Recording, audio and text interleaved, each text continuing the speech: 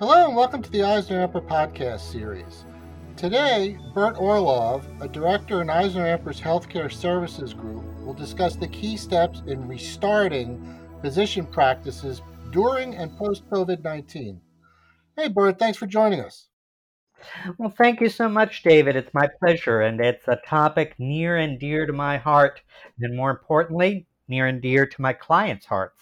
Well, I think a good place to start, Bert, is give us your thoughts on how practices will have to prepare for a reopening. Always happy to discuss this critical topic that we've already begun working on with so many of our physician and faculty practice clients to really think ahead to how operations will work in a, if you will, post-COVID world. We think that it is important to take the time as things are just ramping up to plan and organize operationally, financially, and of course, clinically and patient safety now rather than just kind of thinking that it's going to be the way it used to be. This is the chance for a practice to really plan out what the next 3 to 6 months are likely to look like while understanding that there's going to be an evolution in the way patients feel comfortable, what the guidance from the CDC is going to look like,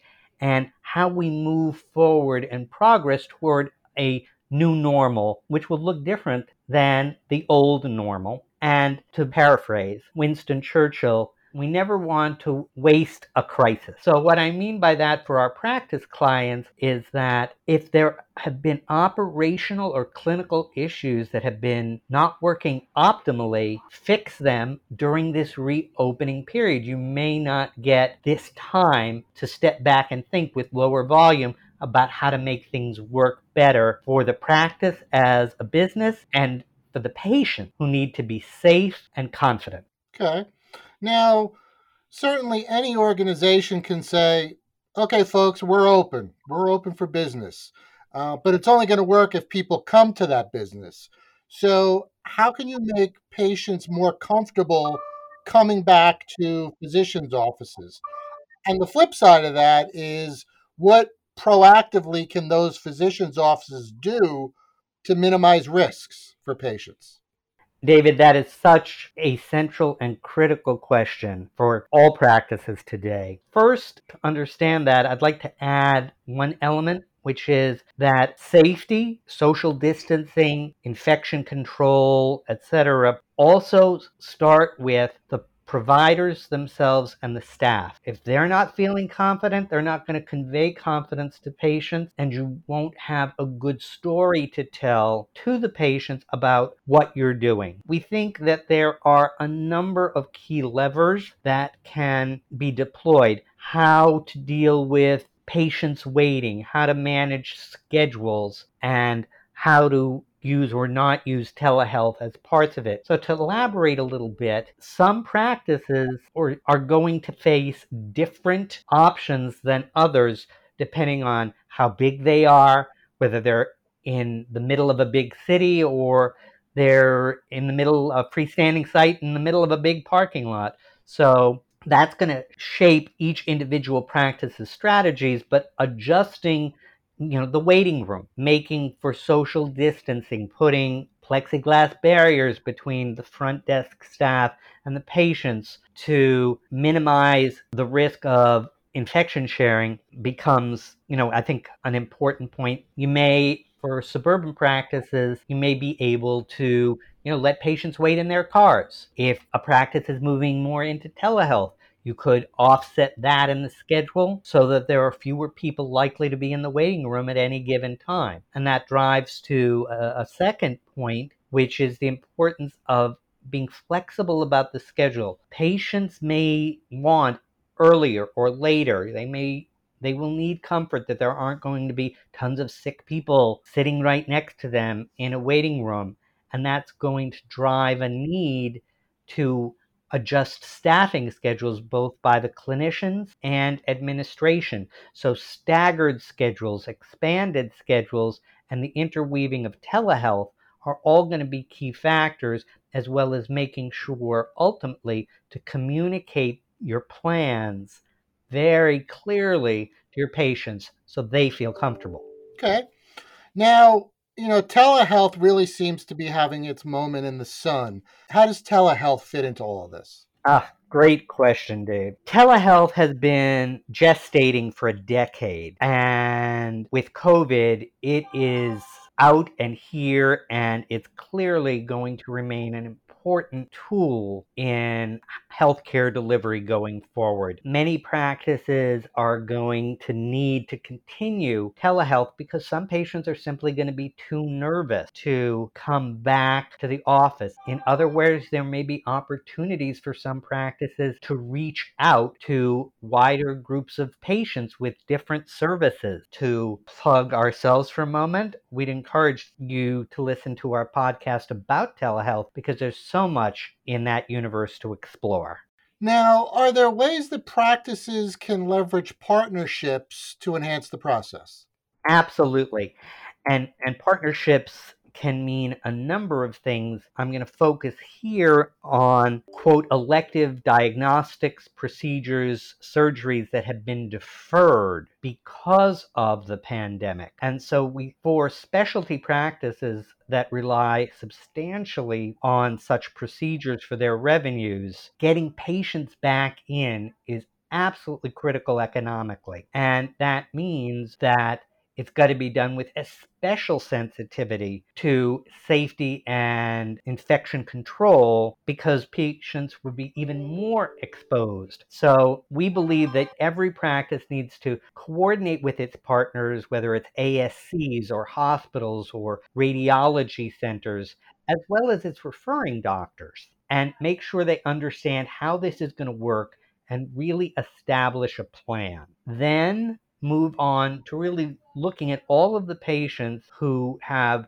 deferred procedures or diagnostics or surgeries. Think about the clinical criteria and target communications and outreach to those patients to say, hey, you put this off. We called it elective, or the compliance rules said it was elective, but it's really important and you need to have this. And then here's what we're going to do to make sure you are safe. So I'll give just an example. If procedure being done at an ambulatory surgery center, to be able to send out information and explain that, everyone coming into the centers has a temperature check and the staff are tested for COVID once a week, and there'll be appropriate social distancing and there'll be fewer cases, so you won't be recovering in a recovery bay with somebody right next to you. Be able to communicate all of that so that the patients feel comfortable saying, yep, I need to do this, let's do it. And on the operational side, coming back to that concept you introduced of partnerships,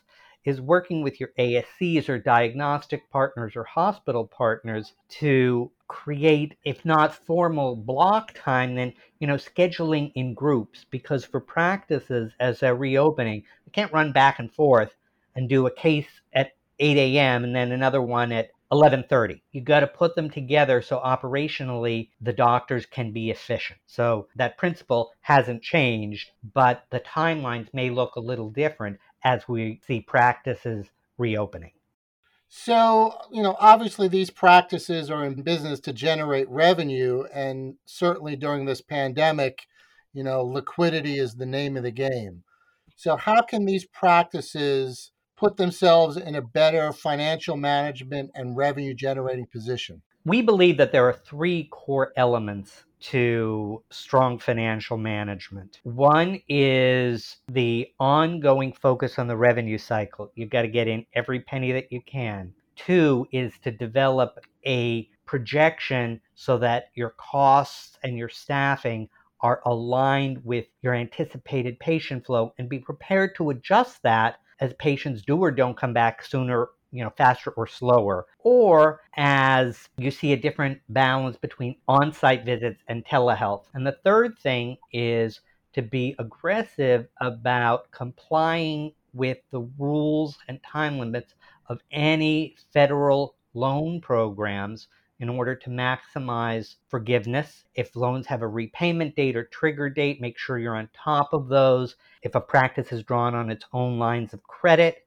be prepared and understand how to best manage those. If there's a annual payoff required or however it's structured. Utilize the resources and tying it to the idea of the development of a financial plan to anticipate cash flow crunch times. How long it's going to take before money starts flowing in because of the nature of revenue cycle, etc. You really want to put those pieces together so that a practice doesn't make the mistake of, repaying all of its debt and then a month later finding, wow, no revenue has come in and we don't have enough to cover payroll. So you need to balance those factors to bring them together to be effective financial managers. Okay. So all of these sound like great ideas, Bert, but you also have to communicate that to your patients, to your partners, to third-party service providers. Give us some tips for getting the word out there to those folks. Absolutely correct, David. So outreach first to existing patients, bring back what you've had. That is step number one. You know your patients know you.